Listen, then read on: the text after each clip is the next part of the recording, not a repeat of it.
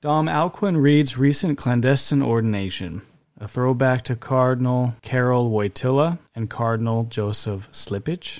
In 1976, senior prelates consecrated and ordained in secret. The same is now happening in 2022. It should not continue to surprise the serious observer of Catholic affairs that some of the most significant ecclesial acts of our day are deemed wholly unworthy of mention by practically any mainstream periodical. The same was true in the days of Paul VI, when a compliant, if not besieged, church, operating behind the long, dark shadow of an iron curtain, betook clandestine consecrations of bishops and secret, illicit ordinations of priests, as bellows to the smoldering but defiantly unsuffocated faithful.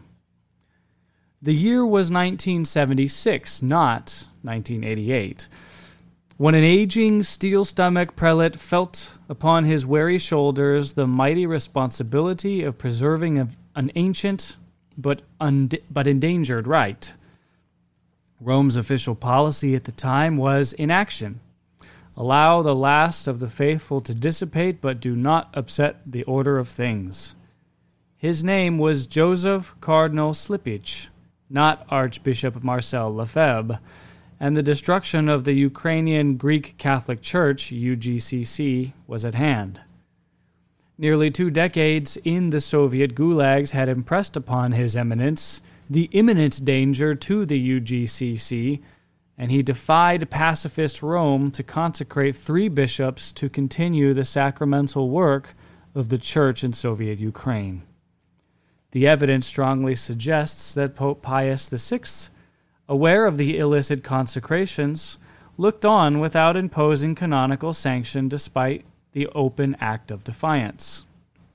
What is even more remarkable about the illicit, clandestine consecrations throughout Eastern Europe was the identity of Cardinal Slipich's partner in crime.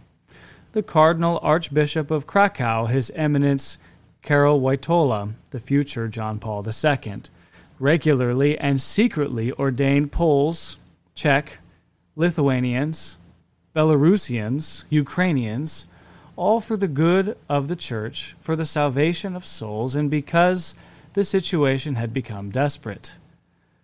Rome's Ostpolitik, its official Cold War strategy of Soviet appeasement, was openly defied by a future pope.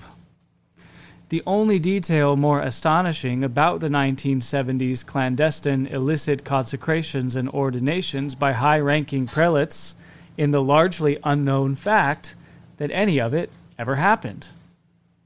Given the voluminous and widely gushing praise written about the life and times of John Paul II, these ordinations remain remarkably unknown even by his most strident devotees. Hardly a single article in English exists on the topic. This backdrop should therefore inoculate us from the surprise in discovering that in our day, in May of 2022 in fact, a similar set of circumstances has led to a similar outcome. A secret, illicit ordination of a priest by a high-ranking church prelate in a bid to preserve tradition and dispense the sacraments to the faithful, which is met with practically zero news coverage. Dom Alcuin Reid announced in a May 13th communiqué that against the wishes of his bishop, Monsignor Dominic Ray, the erudite founder of the Benedictine community, Monastère Saint-Benoît, had been secretly ordained by a senior prelate. Of the serious need for the illicit holy orders, Dom Alcuin writes, quote, "The blanket ban on ordinations has put us, our vocations, and our candidates in an impossible position. The integrity of our observance, liturgical and monastic, is gravely compromised." To be clear, the monastery isn't in communist China, where Cardinal Zen was recently arrested and released. Nor is it in Russian-occupied Ukraine, nor even in ISIS-controlled Iraq. The stunning Romanesque edifices of Saint-Benoît are snuggled between Marseille and Nice in the south of France. Yet his urgent tenor and reasonable plea for immediate ordination is clear in the Dom's own words. What if the Holy See removes the bishop? What if the Holy See suppresses us along with other traditional communities that are only associations of the faithful? Without a priest, we could not even hope to weather the storm while waiting for better days. What if the diocesan priests, due to supply Mass here, cannot come? We would be without Mass, as we have been previously.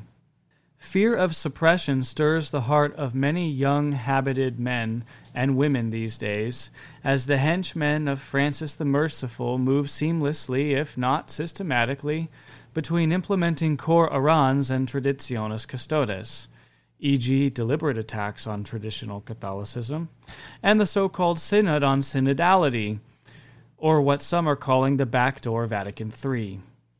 To many, the preservation of the core tenets of the Catholic faith now not only require confronting the secular Soviets of our time, but also the ordained Soviets of all ranks and titles. This small community in France has attained the lowest level of ecclesiastical recognition, an association of the faithful. Yet even that milestone, in the mind of its founder, could soon be undone. Dom Alcuin Reid's emergency ordination wasn't, in other words, in response to 1891 revolutionary France, but to 1967 revolutionary Rome. To those who would accuse Dom Alcuin Reid of disobedience, given his local ordinary declined to ordain him, would the same be said of the scores of young men who sought holy orders from Cardinal Slipich, from Cardinal Wojtyla? And what of the obedience of these prelates themselves? Or the unknown senior prelate whom many believe is Cardinal Mueller? The Twitter mobs and bumper sticker Catholics who are wont to condemn the likes of Archbishop Marcel Lefebvre, but would they have as easy a time castigating John Paul II or Cardinal Slipich, whose cause for canonization has been introduced for the same crime? Perhaps a studied view of history may even reveal that so-called illicit secret ordinations and consecrations may be far more common than some would care to admit. The Dom Alcuin Reid example may continue to be largely ignored. Catholics may prefer to remain in the nice, neat mental box of authority, obedience, and hierarchy. Nothing to see here, this too shall pass. Yet the two most obvious questions which arise from an honest examination are thus. Number 1. If the Neo-Iron Curtain casts its long shadow even to the south of France, is there anywhere on earth not similarly beleaguered by that same state of emergency?